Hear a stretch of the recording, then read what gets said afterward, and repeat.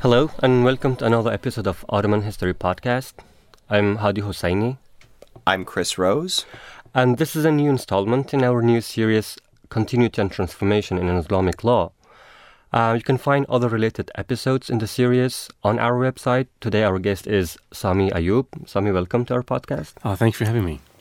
He is a lecturer at the Department of Middle Eastern Studies at the University of Texas at Austin. He has finished his dissertation recently at the University of Arizona, titled "We Are Not in Kufa Anymore, The Construction of Late Hanafism in Early Modern Ottoman Empire, 16th to 19th Centuries." It's an important addition to our series, discussing what continued and what was transformed in Islamic law during the Ottoman Empire. So what is the relationship between the Hanafism and the Ottoman states? So that's a good question, and this is central to my own research and my dissertation. So in my work, I try to capture how late Hanafi jurists, and I will come to describe what I mean by late Hanafism in a minute. So how the late Hanafi jurists were able to respond and imagine the role of the Sultan and the increasing centralizing power of the Ottoman state in the legal works. And the relationship is very complex in nature. So in my research, I focus on a specific question: how Hanafis refer to the Ottoman Sultan in their legal discourse. And the legal discourse, I mean their mitun, shuruh. The mitun is legal manuals, shuruh is legal commentaries, and fatwa literature. And so how they talk to and talk about political power. So late Hanafism started around 13th century, and so basically in the Mamluk and continues until the Ottoman period. And late Hanafism is not a title that I impose on these figures. It is a self-identified epithet that they used to refer to themselves. For example, they say they use the following phrases to refer to their opinions. أجمع المتأخرون, the late Hanafis had a consensus on. اختلف المتأخرون, the late Hanafis disputed. عامة المتأخرين, the most of late Hanafis. بعض المتأخرين, some of late Hanafis. كثير من المتأخرين, many of late Hanafis. المختار عند المتأخرين, the preferred opinion according to late Hanafis. شواذ بعض المتأخرين, the opinions that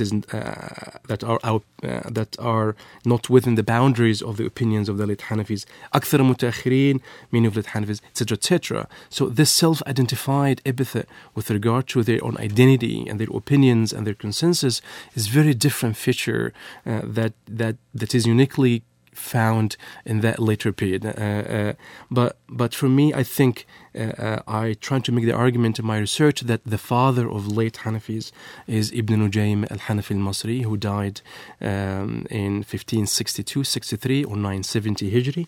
And he is a key personality in everything that comes later with regard to the authorities that actually Hanafis after that come to refer to, or even with the emergence of the Majalla, the first Ottoman civil code, his key figure in really constructing and building that late authority.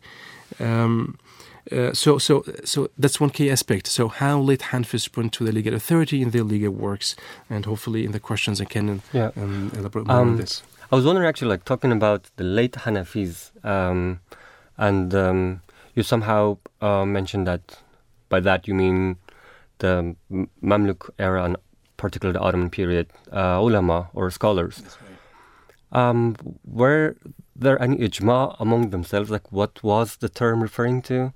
If a 16th century scholar talks about, or do they talk about mutaakhirun, meaning probably like the earlier period, late Hanafis, or like when a 20th century scholar is talking about mutaakhirun, do they have different meanings in their mind when they're talking about that?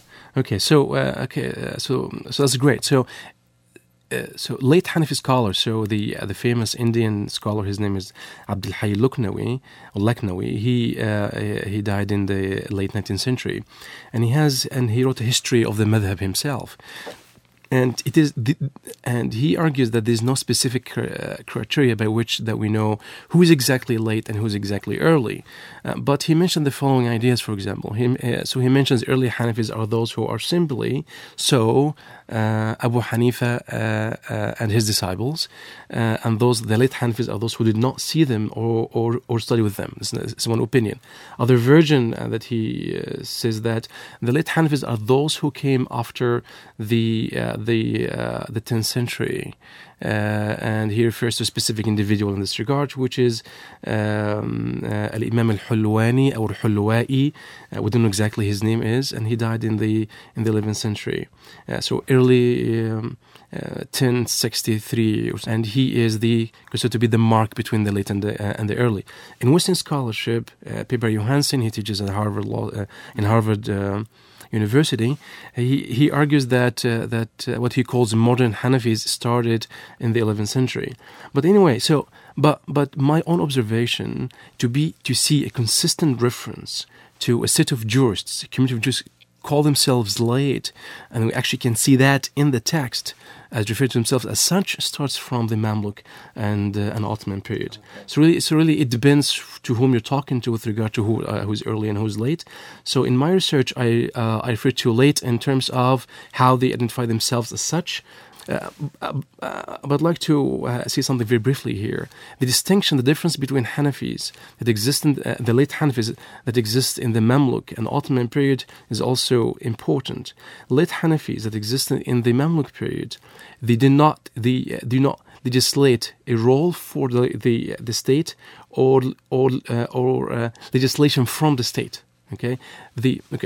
So the only relationship that existed in the Mamluk period that allows certain role for the state in the Mamluk period is just the issues of the siyasa shar'iyya, which is the discretionary power of the Sultan to engage criminal punishments that he sees fit for the public Muslim community. Nothing else.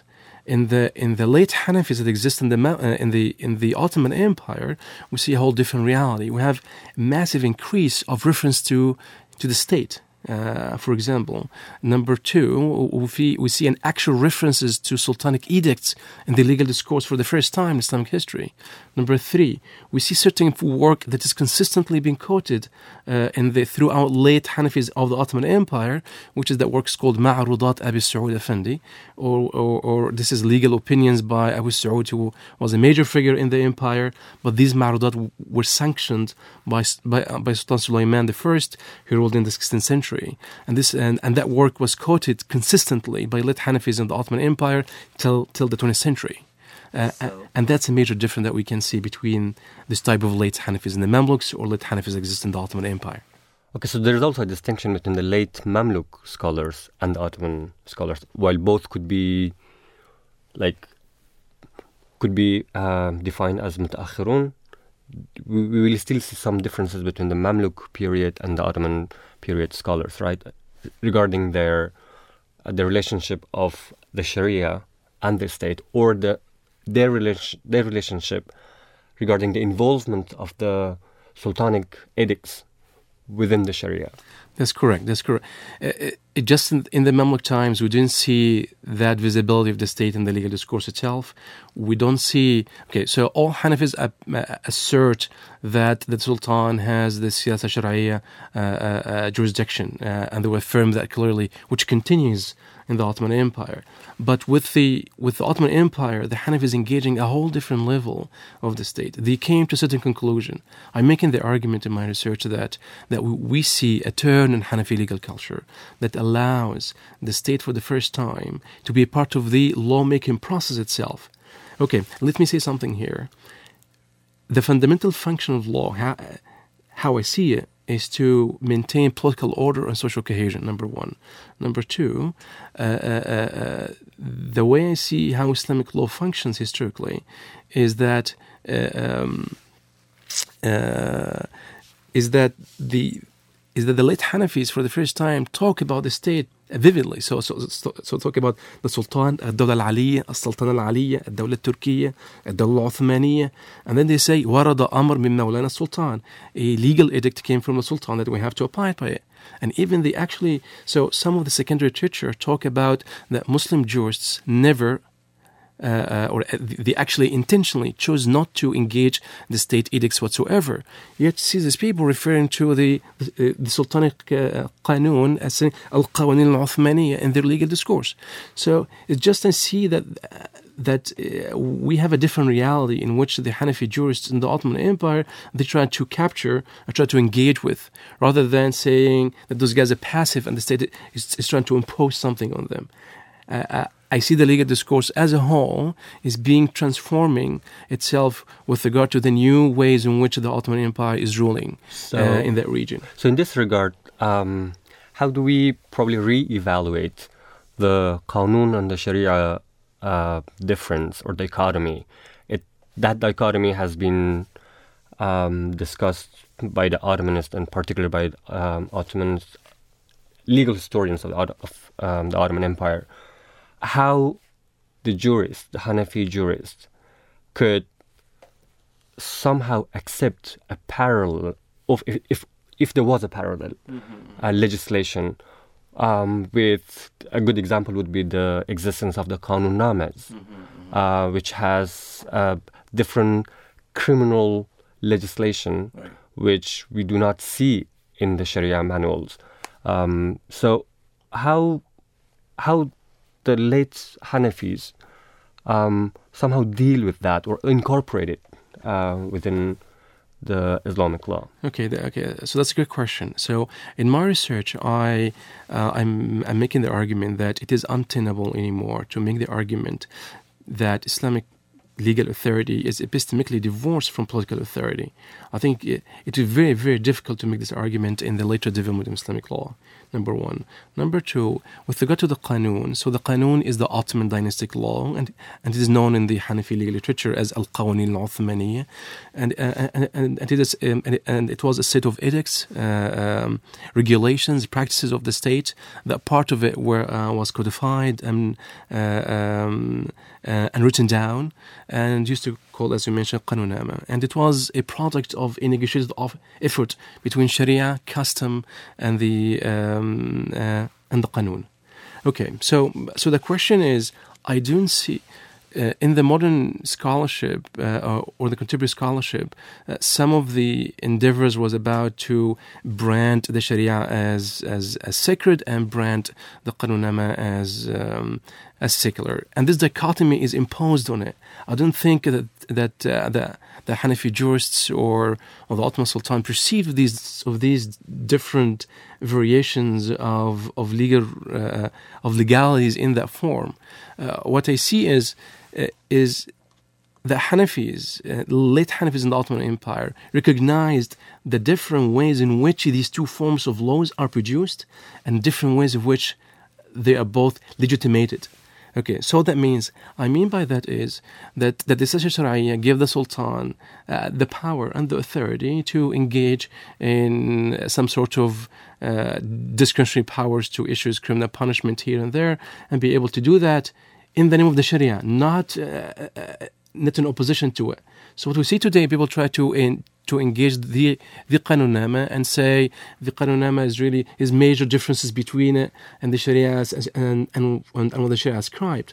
But really, I think this is two different things that people historically saw them in two different lines, not necessarily sacred versus secular, but in terms of different ways of legality that both negotiated certain local customs that we're trying to engage with. There is a recent, I think, again, re-evaluation of Ottoman law in the perspective of the centralization of the administration. It could be the bureaucratic administration, it could be legal administration. When, related to our discussion, is the debate about what was the role of the judge. So the judge and now the muftis are now, during the Ottoman Empire, appointed by the Sultan, by the central state. That's right. And therefore they get their legitimacy through the appointment by the Sultan. We have many questions probably related to that. The one in my mind is, how did that play into the decision-making process of legal scholars when they were actually making the law? In the last decade or so, significant research has been done on the Ottoman court archives, and people try to reconstruct social history of the Ottoman Empire. And this is very important and much needed. The problem is, if you do such research and focus primarily on how the judges and how the courts functions in order to pass judgment of how the legal discourse itself used to function, I think is a whole different question. So we are now, people engage the courts in that manner are actually very much thinking in modern terms. It just has very much preoccupied by modern sensibilities. We think of the court today as a place where the law is made, but this is historically used not to be the case. The law is made, used to be made in the madhab, in the legal discourse, when the judge, even if when being appointed by the sultan, has to be cited in his appointment letter that he has to abide by the preponderant opinions of his legal school. That's number one. Number two, there was a controversy with regard to that. Now the state is appointing not just judges, now muftis as well. Okay, and that should be acknowledged, should be known. But it just people try to make the argument, some researchers try to make the argument that the state is intervening in the legal discourse by the sheer appointment of a chief mufti in Istanbul or by appointing muftis in the provinces. And that's an interesting point. But the problem is the following. The problem is if you try to, and this might give us insights, by the way, of how local customs, especially in the imperial capital, used to work. But the problem is the following, that this can be easily challenged. Because if you see Hanafi legal works from non-appointed muftis and non-appointed jurists, we still find the Ottoman state is very prominent in their work.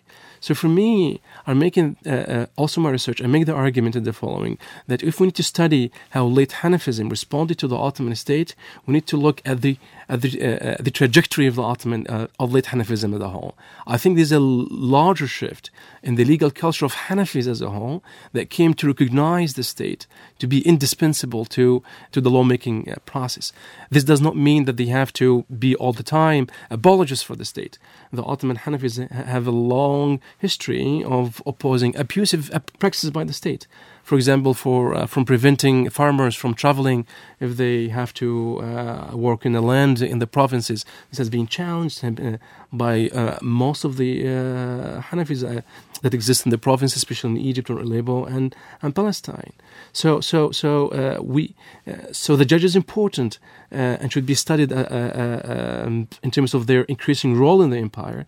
But I think it would be wrong to use the Ottoman court archives to pass judgment with regard to how the legal discourse itself used to function, because this is missing the point with how the legal system itself used to function.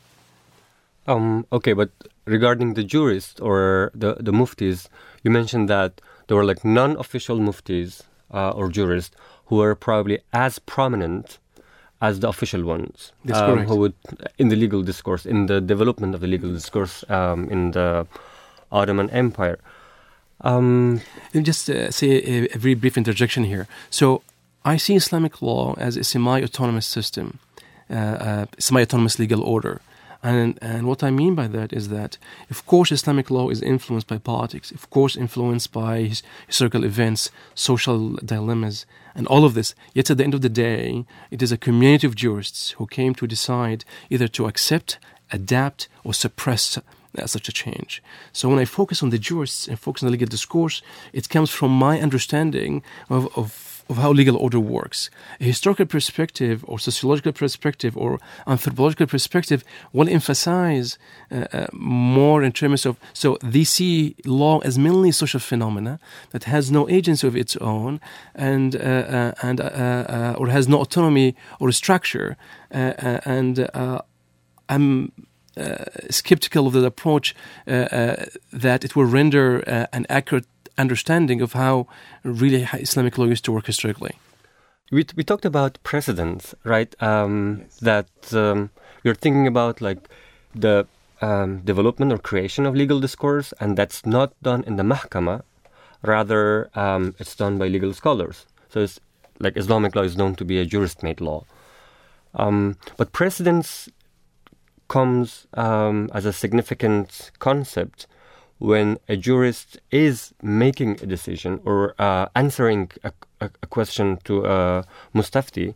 Then he would probably, and most probably, as we see all of this fatwa compilation of the period, they refer to the earlier legal scholars. That's right, of course. So that brings us to, I think, a next level in our discussion, and that is, so how do we define ijtihad? Is it only like picking one opinion against the other of the earlier Hanafi jurists, or you can come as a mujtahid with absolutely a new legal opinion, which probably didn't have any precedence, related to this old discussion of the closure of the gate of ijtihad, of course. I see.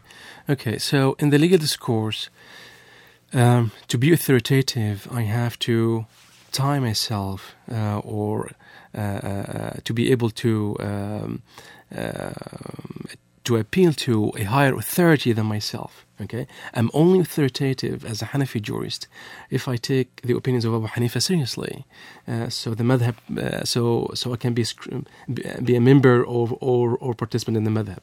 So yes, in that period we can see, to use Sherman Jackson's term, legal scaffolding, and of course the opinions of early Hanafis are very important to late Hanafis, in the sense that they actually build upon it, okay? They choose to abandon it, of course, and they can build the new opinions. But the issue is, to be a Hanafi at that time period, what makes early Hanafis and late Hanafis within the fold of Hanafism, or the field of the Hanafi school, is not the shared opinions. Rather, to agree on the structure of authority in the school, to conceive of Abu Hanifa to be the absolute mujtahid, and to think about law how he thought about it, okay? Not necessarily to adopt his opinion necessarily. Late Hanafis disagree with Abu Hanifa with so many opinions, yet he is still the authority of the madhab that you have to appeal to first, and then you can engage your own opinions.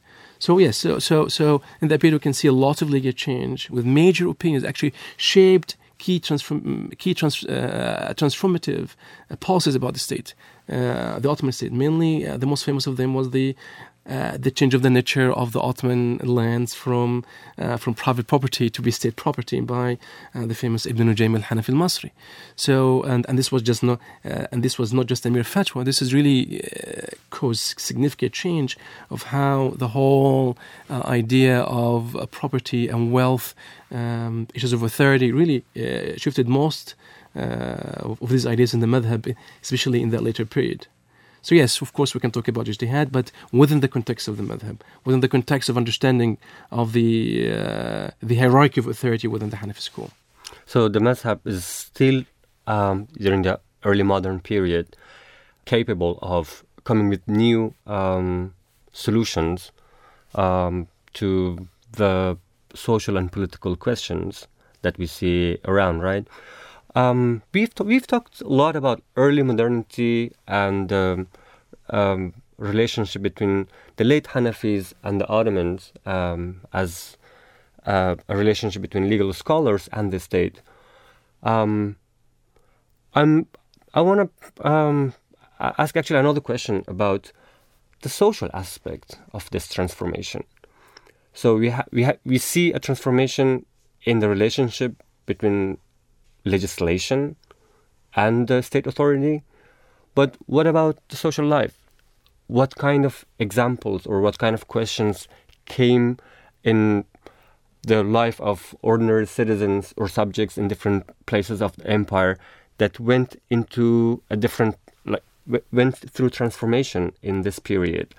Rather, I mean, besides of course, the relationship between the state and the jurists. If I understand you correctly, so one of the major questions that wasn't really a source of complaints among many of ordinary citizens or ordinary subjects for the empire was the issue of the wives whose husbands used to serve in the Ottoman army, and this husband never came back. even after a few years. And this is, you can see that repeatedly in many of the fatwas. And the early Hanafi opinion on this issue is that she has to wait until to know that he's for sure died in battle, until his peers died. So basically she has to wait at least 70 years or so to make sure that he died. And his death is not a simple issue. His death will actually depend upon the inheritance, shares they'll be distributed, and other issues with regard to her own marriage to somebody else and things like that. So the Ottoman Sultan and the late Hanafis in that time period, the Sultan issued a ruling saying that a famous farman that is going to be only 14 years, that they allow someone to be declared to be lost in war only for that time period. And they circumvent all the early Hanafi discussion on this issue entirely. The second issue is about the issue is called the statute of limitation, which is the ability of a person to file a claim in front of a court. And the Hanafis used to have different variations on this issue.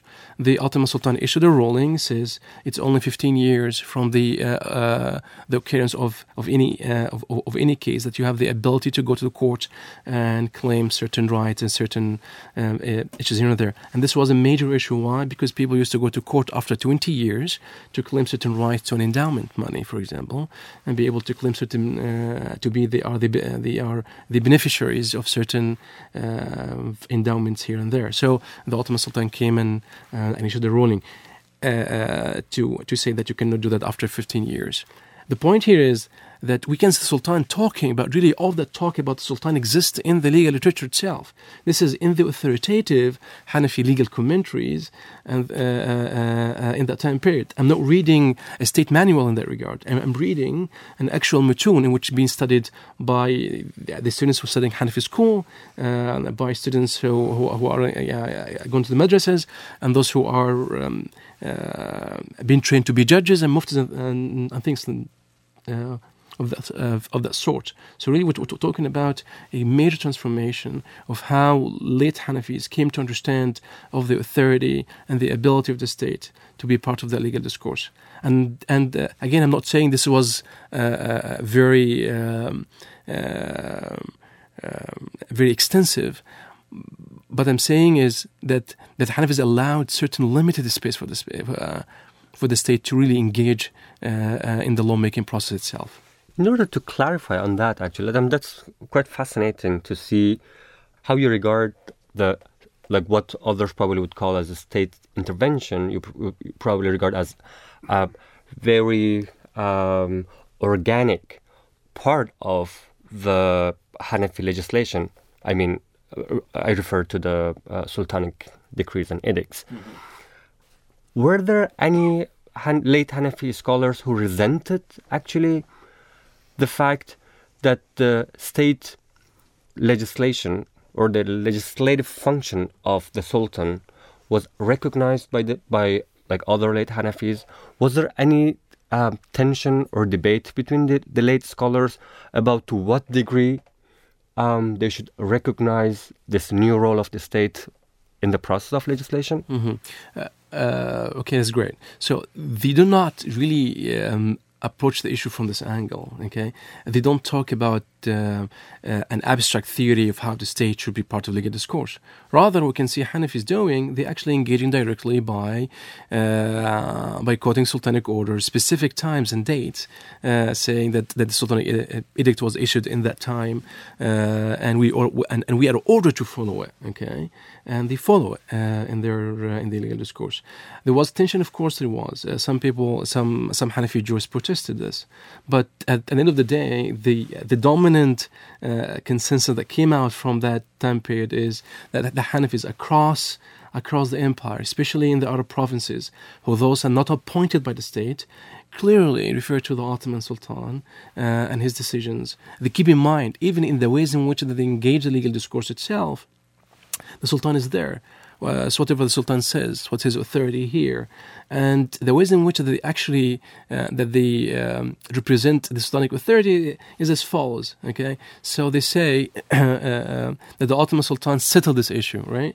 So the state comes as the party who settles juristic disputes among the Hanafis, or the Sultan issues a ruling or issues an edict, which is the final reference for judges and for the jurists, and everybody has to just follow it without really discussion of the nature of that ruling. So that is unprecedented, right? That level of the recognition of the state.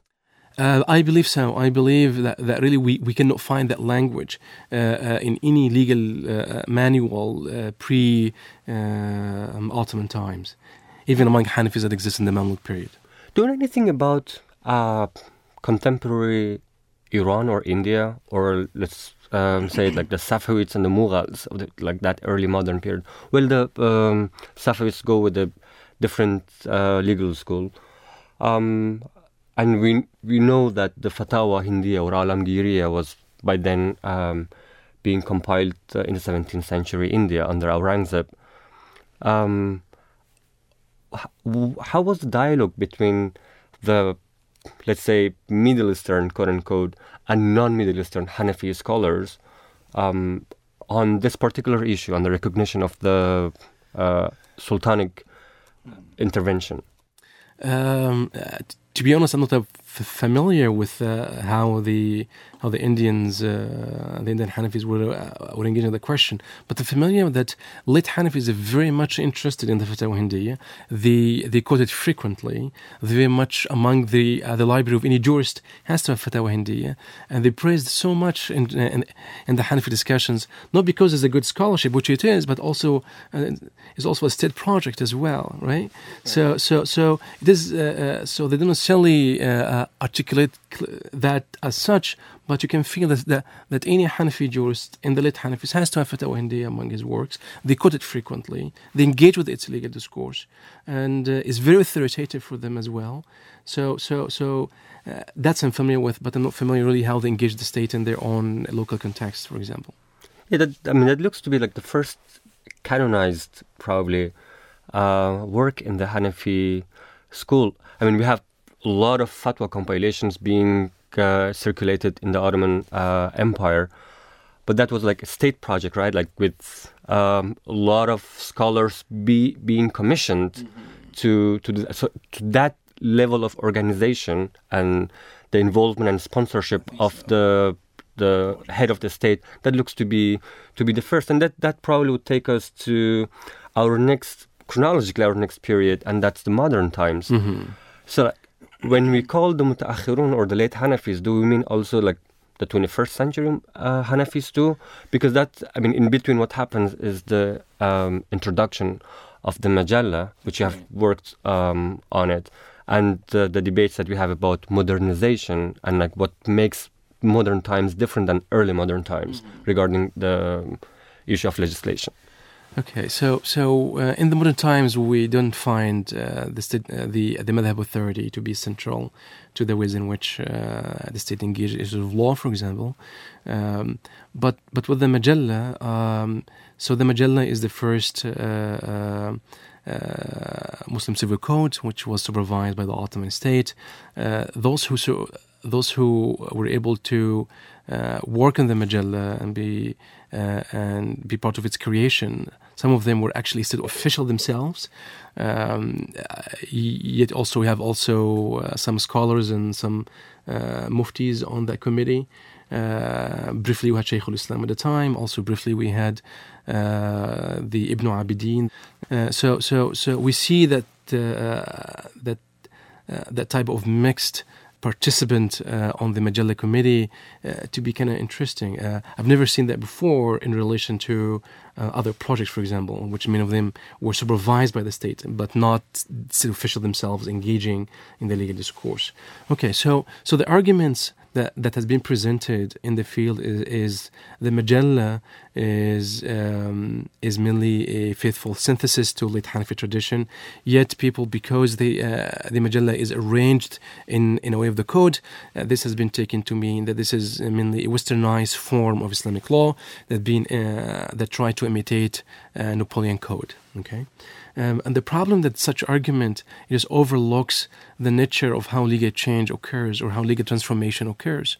The problem is the Majalla cannot exist without depending upon an articulation with legal genres that exist in the Hanafi tradition itself, number one. Number two, the Majalla drafters themselves never claimed that the Majalla is a westernized form of the French code or a westernized form of Islamic law. Instead, what they argued is that the Majalla is an Islamically informed response to the encroachment of Western laws in the heart of the Ottoman Empire. Now, inside the Ottoman Empire, if you are a citizen from certain European countries, you're no longer subject to the Ottoman law, and and the trade agreements between the Ottoman Empire and the Europeans had to do with different legal systems. It just was certain anxiety about how the Ottoman Empire will respond to the increasing encroachment of European legal codes of the inside the empire, and the Majalla was a response to such development. And of course, it came within the Tanzimat period as well. It just was a response to issues of legal modernity and codification. And for Ottoman officials, codification meant civilization, and they tried to centralize the empire through this understanding. So, for example, they have the Nizamiya court system in which the Majalla was applied, and as well as some Sharia courts as well. And the issue is the majority of the commentaries on the Majalla, the reception of the Majalla, but the majority of Muslim jurists historically and today was very favorable of it. They saw that as a very good product to help judges to have a criteria by which that they can judge cases.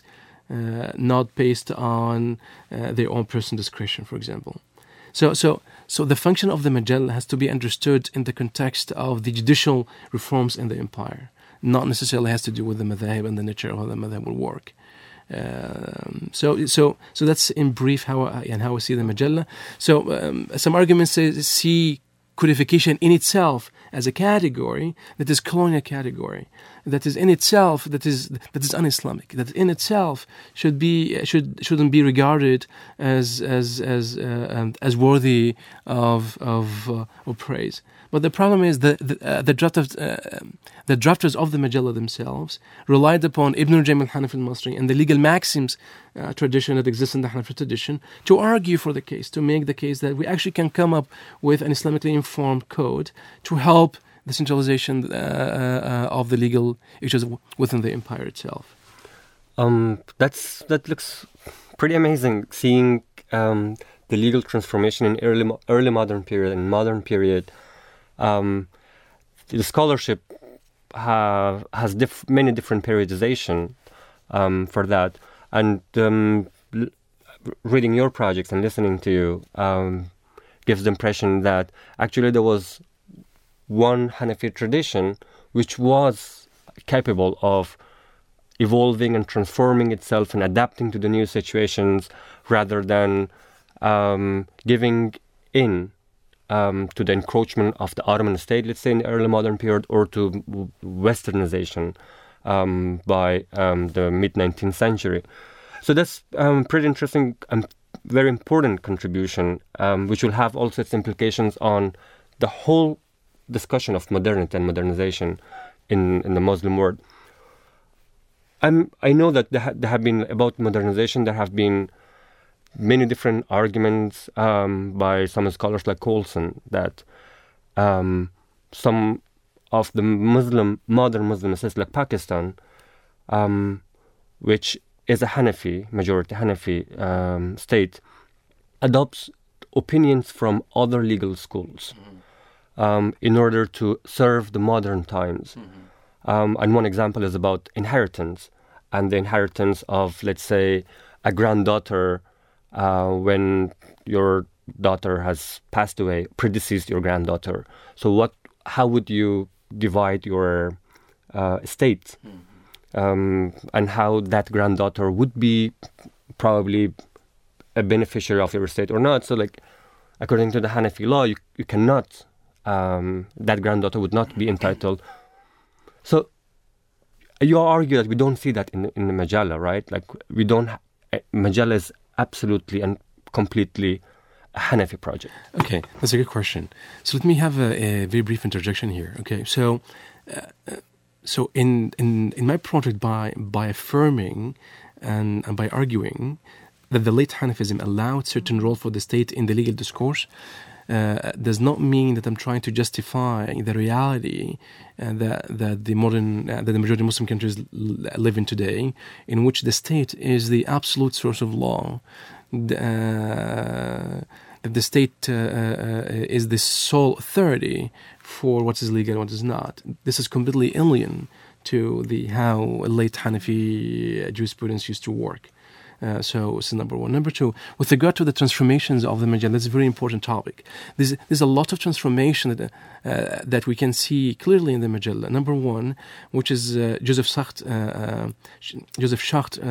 refers to this in his famous introduction to Islamic law, and in one of his footnotes, he mentioned that the Majalla, for the first time in Islamic history, that in issues of testimony in front of a judge, the testimony of a Muslim or non-Muslim would be acceptable, because they defined for the first time that the conditions for testimony is the person has to be hasanatuhu akthar min sayyiati. He just to be a good person, not to be as such.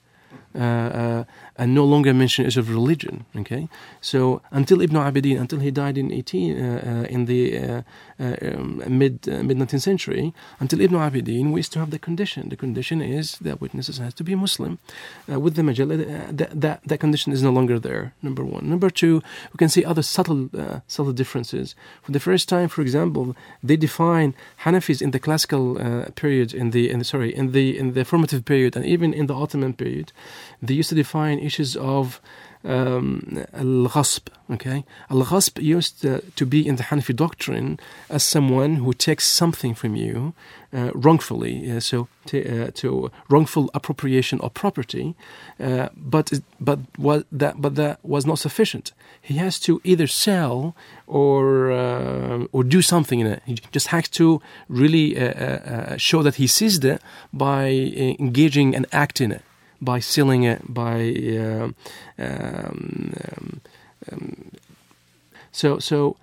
and this was the opinion of Abu Hanifa and Muhammad al-Shaybani, which is the key authorities of the madhab.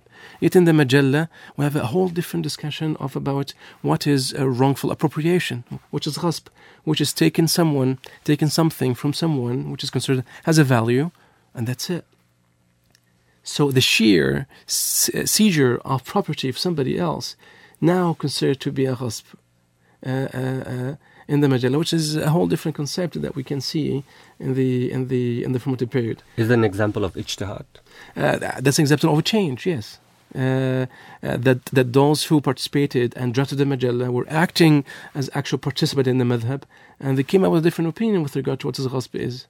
How was the commentaries written on the Majalla react to such transformations that came with the Majalla regarding, for example, the testimony of a non-Muslim or the redefinition of ghasb? So they don't talk about it. This part of so they don't talk about it. And again, the Majalla is a highly complex text. You have really to be extremely familiar with the madhab itself, what the madhab norms are. And this is massive. You really have to be yourself an actual mujtahid in the madhab, following the madhab to understand what's happening. So most of the commentaries on the Majalla affirm two things: affirm the nature of that this Majalla is authentic representation of the Hanafi school, number one. Number two, and also affirm that the Majalla is very effective in the new emerging legal system in the empire, and we have to seize see the opportunity to make use of the Majalla in other provinces. And it's still, I think, applied until some of it today. So today, if you're going to be in Palestine to be Sharia judge in the Palestinian territories, you have to memorize the Majalla till today. At least the first 100 articles in the Majalla, you're actually being tested in the Majalla itself to be accepted Sharia judge. Was the Majalla really such a stark break with the past, or did we see legislation moving in that direction anyway? Like for what you just mentioned about the qasb, did we see rulings moving in the direction of this more general definition, or was it really a stark break? Okay, so people differ in this. I think there was a realization that the future legislation will go for the direction in which the Majalla is going, and as for a break with the past, it depends what we mean by this. If we see the Majalla as an alien form, it's not Islamic and has nothing to do with the Hanafis, we'll have to disagree on this issue. Yes, in the ways in which the Majalla as a genre itself is new genre, but is it alien to what Hanafis are saying? Is it alien to the norms of late Hanafism? This is definitely not the case. They're very faithful to the late articulations of the Hanafi school, especially in the Ottoman period. And the Hanafis in the later period had really lots of reconfiguration of major opinions in the school that the Majalla came to preserve.